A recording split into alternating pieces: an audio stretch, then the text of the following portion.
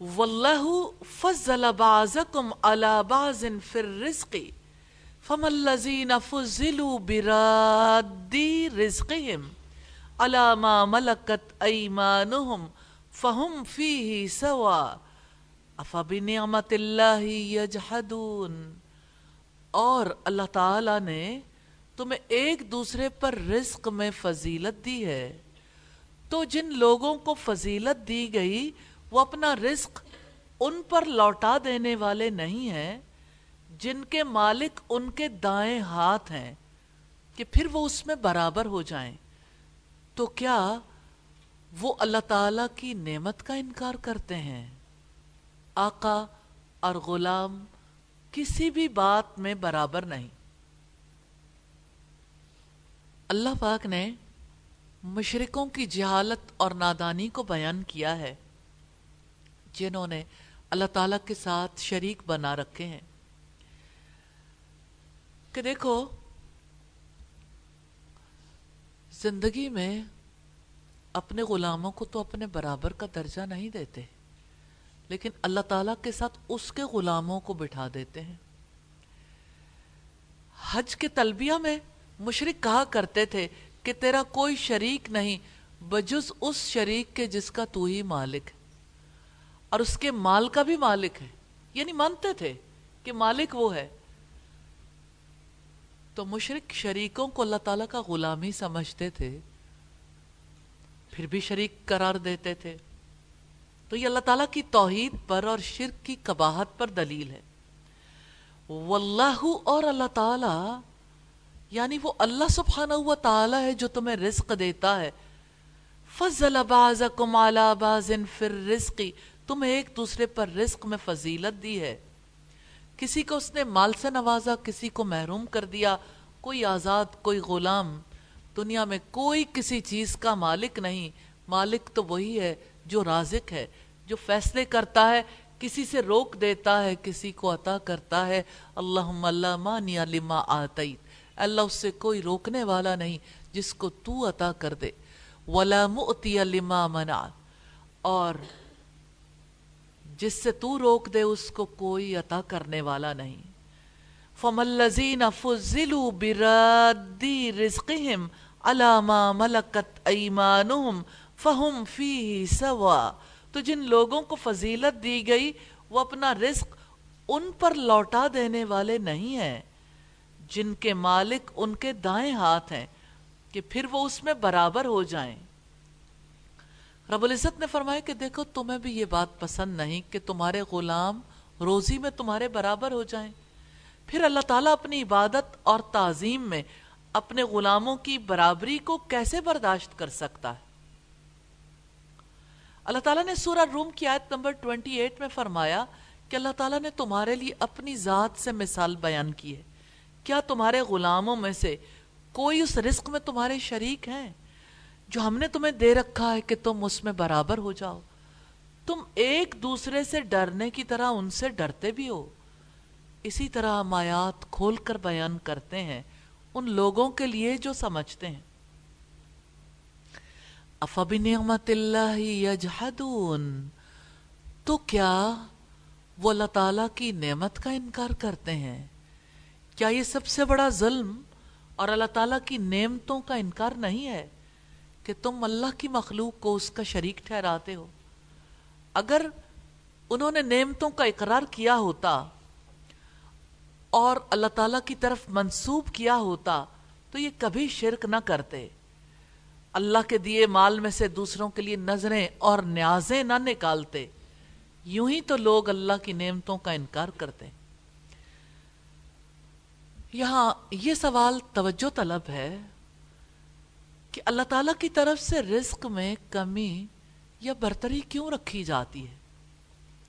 اتفاقی طور پر نہیں ہوتی، اللہ تعالیٰ کی سنت کے مطابق ہوتی ہے۔ رزق میں فرق اللہ تعالیٰ کی گہری حکمت کے مطابق ہے۔ بعض اوقات رزق میں فراوانی آزمائش ہوتی ہے، بعض اوقات رزق کی کمی میں حکمت ہوتی ہے۔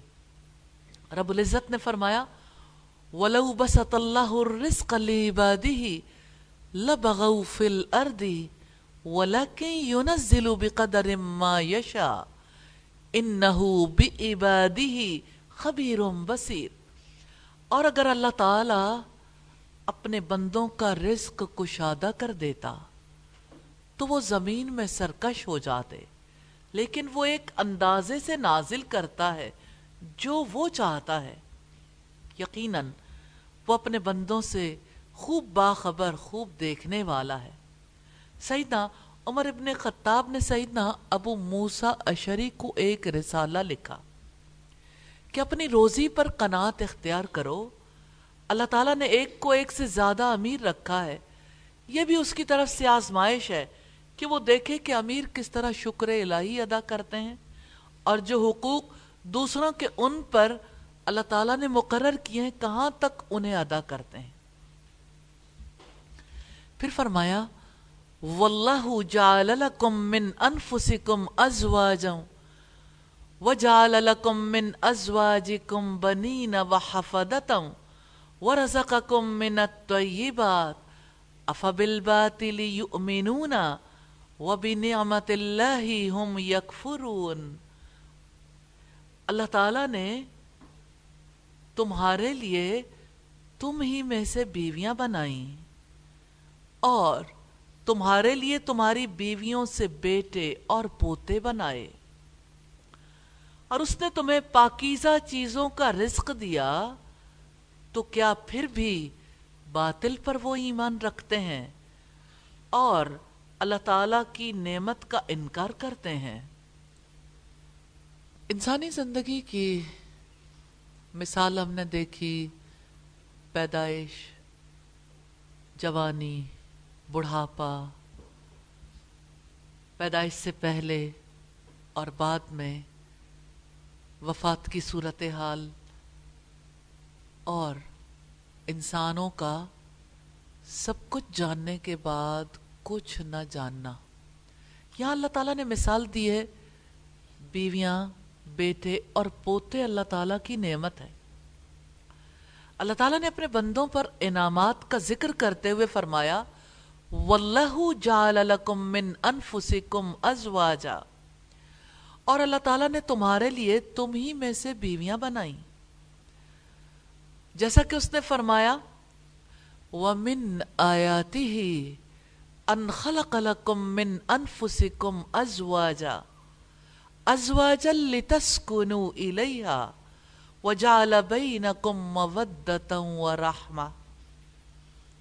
سورہ روم کی آیت نمبر 21 ہے، اور اس کی نشانیوں میں سے ہے کہ اس نے تمہارے لیے تمہاری جنسی سے بیویاں پیدا کی تاکہ تم ان سے سکون حاصل کر سکو، اور اس نے تمہارے درمیان محبت اور رحمت رکھ دی۔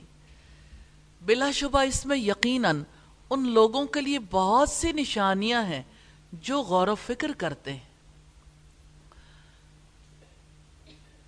اگر انسانوں کی بیویاں کسی اور جنس سے ہوتی، مثال کے طور پر کسی انسان مرد کی بیوی جن ہوتی،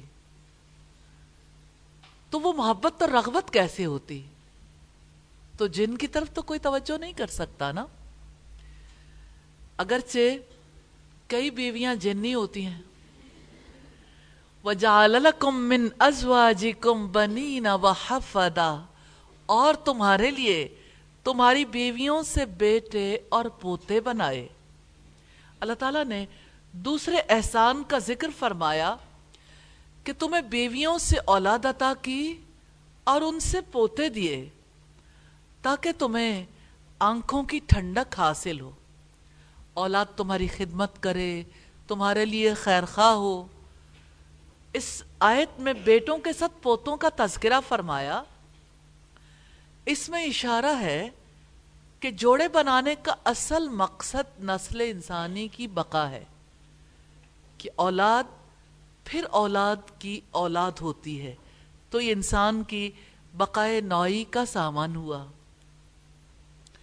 وَرَزَقَكُم مِّنَ الطَّيِّبَاتِ، اور اس نے تمہیں پاکیزہ چیزوں سے رزق دیا، یعنی تمہیں مشروب اور نفیس حلال غذائیں کھانے کو دیں۔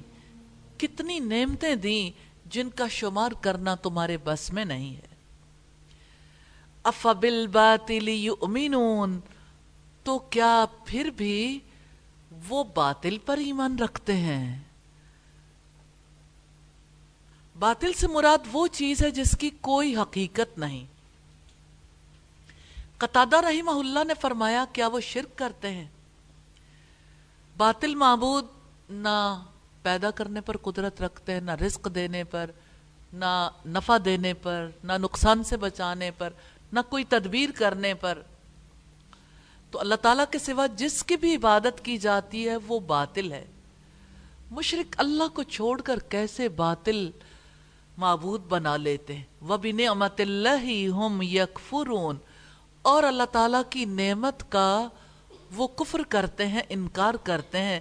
انسان بڑا ناشکرا ہے۔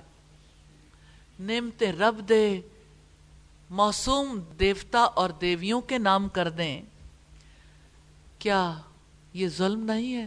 گناہ نہیں ہے؟ جرم نہیں ہے؟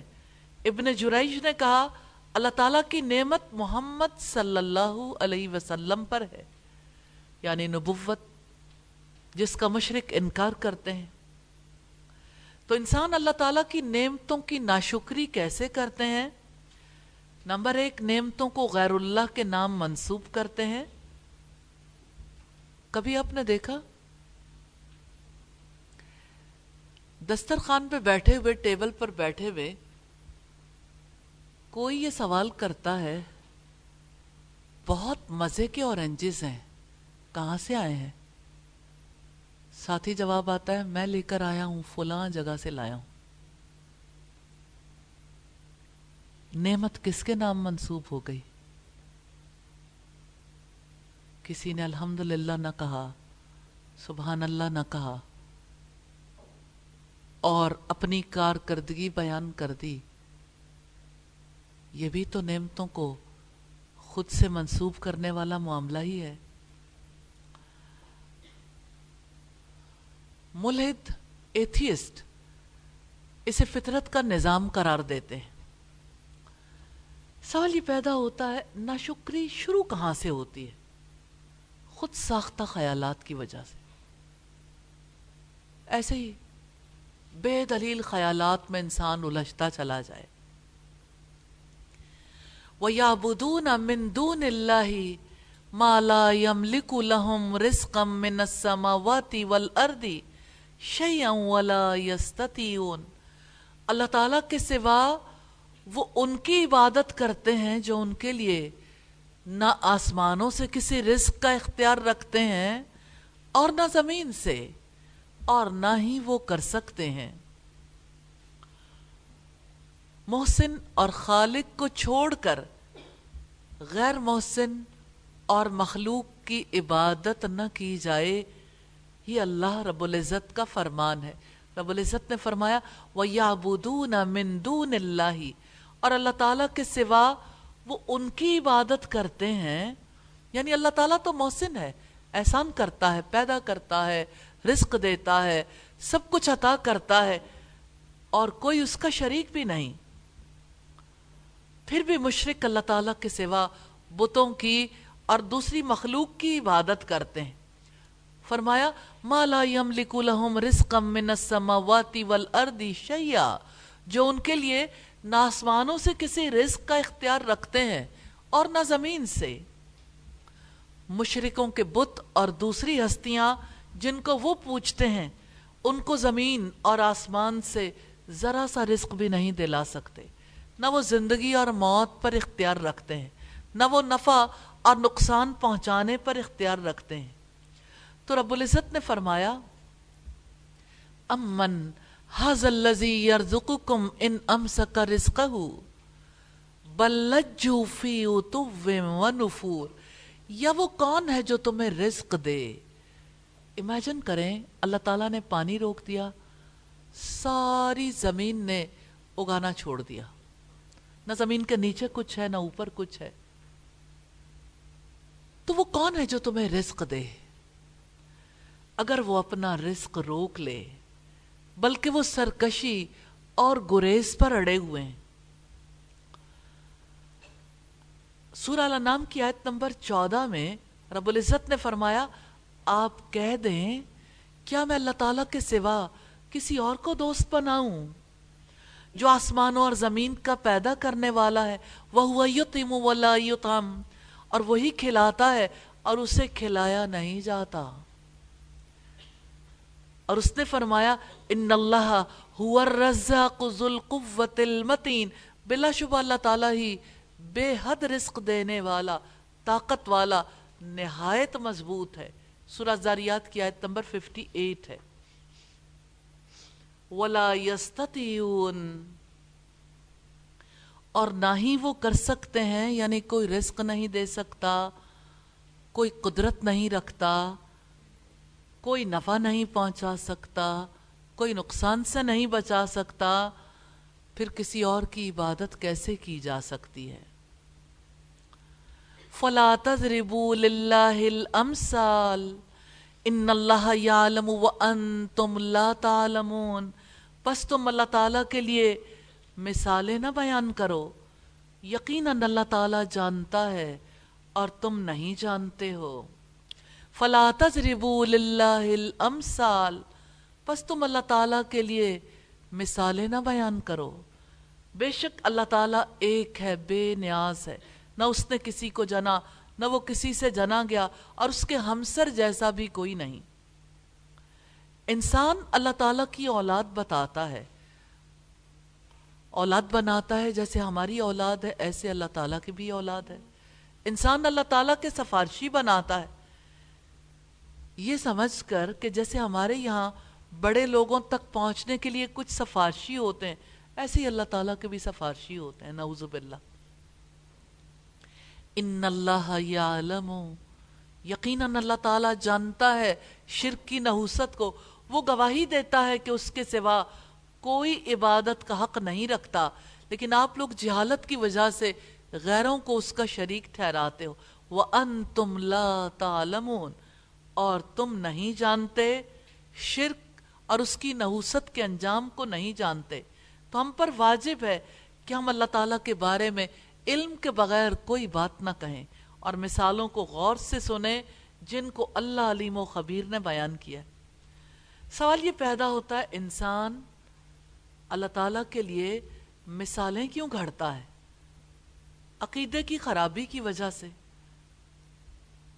عقیدہ خراب ہو جائے تو لوگ ایسی مثالیں بیان کرتے ہیں.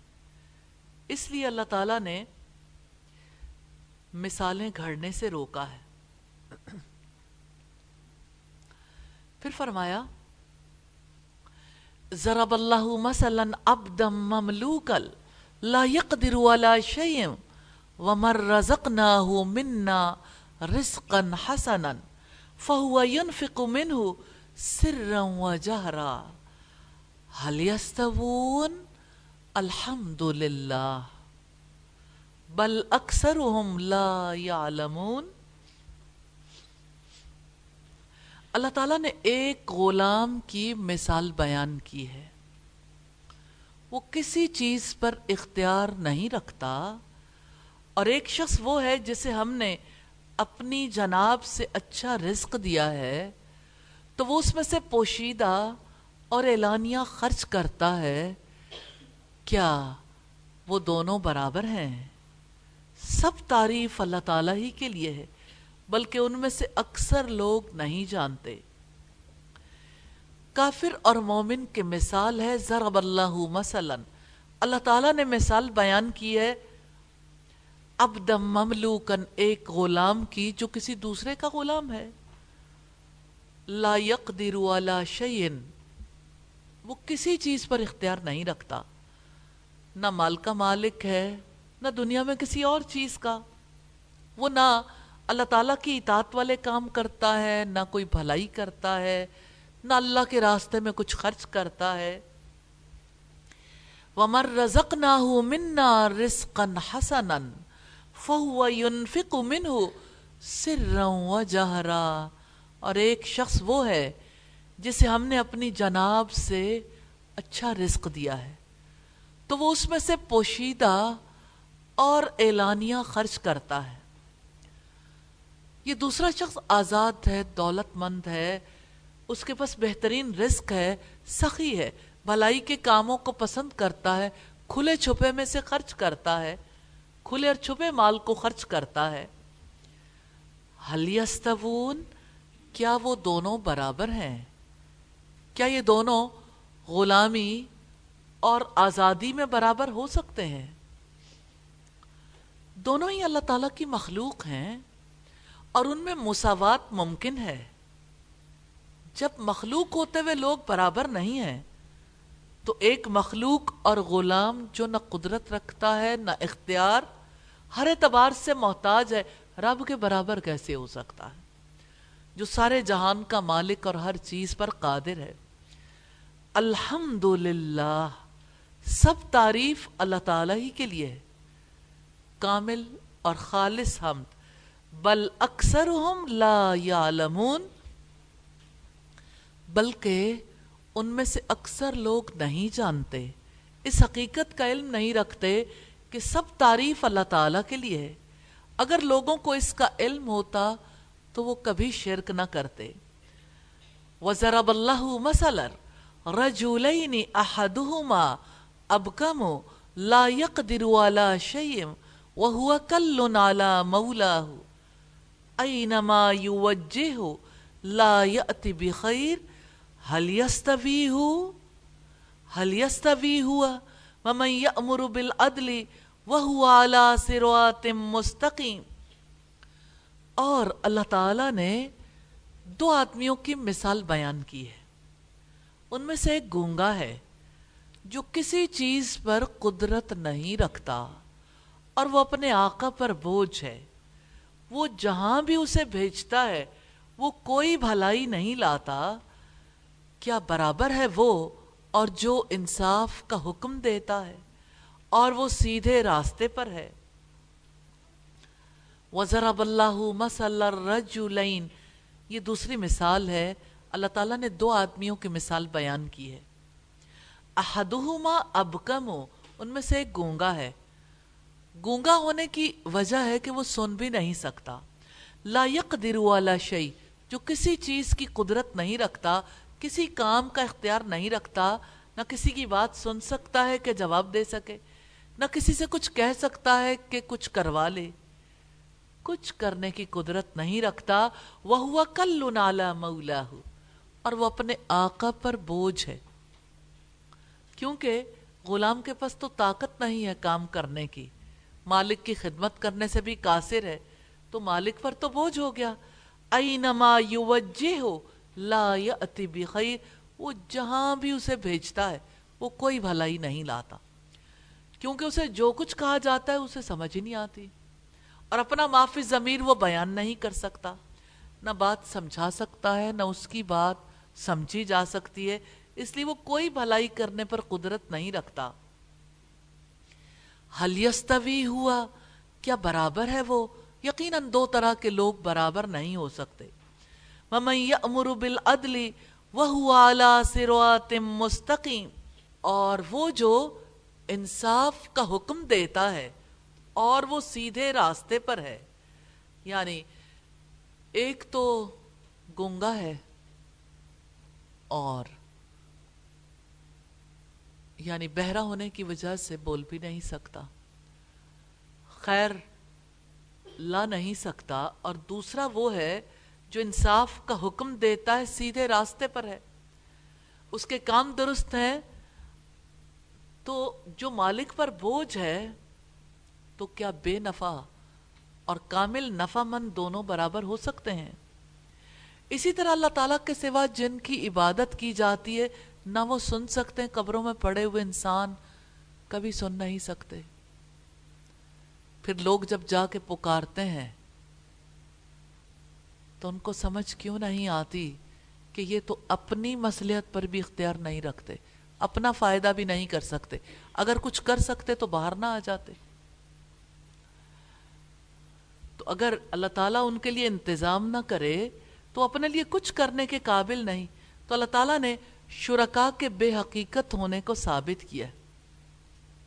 گونگے غلام کے ذریعے یہ سمجھایا ہے کہ جو کچھ کہنے کی قدرت نہیں رکھتا، مالک پر بوجھ ہے، وہ اللہ سبحانہ و تعالی کے برابر کیسے ہو سکتا ہے جو قادر ہے، علیم ہے، جو معروف کا حکم دیتا ہے اور منکر سے روکتا ہے۔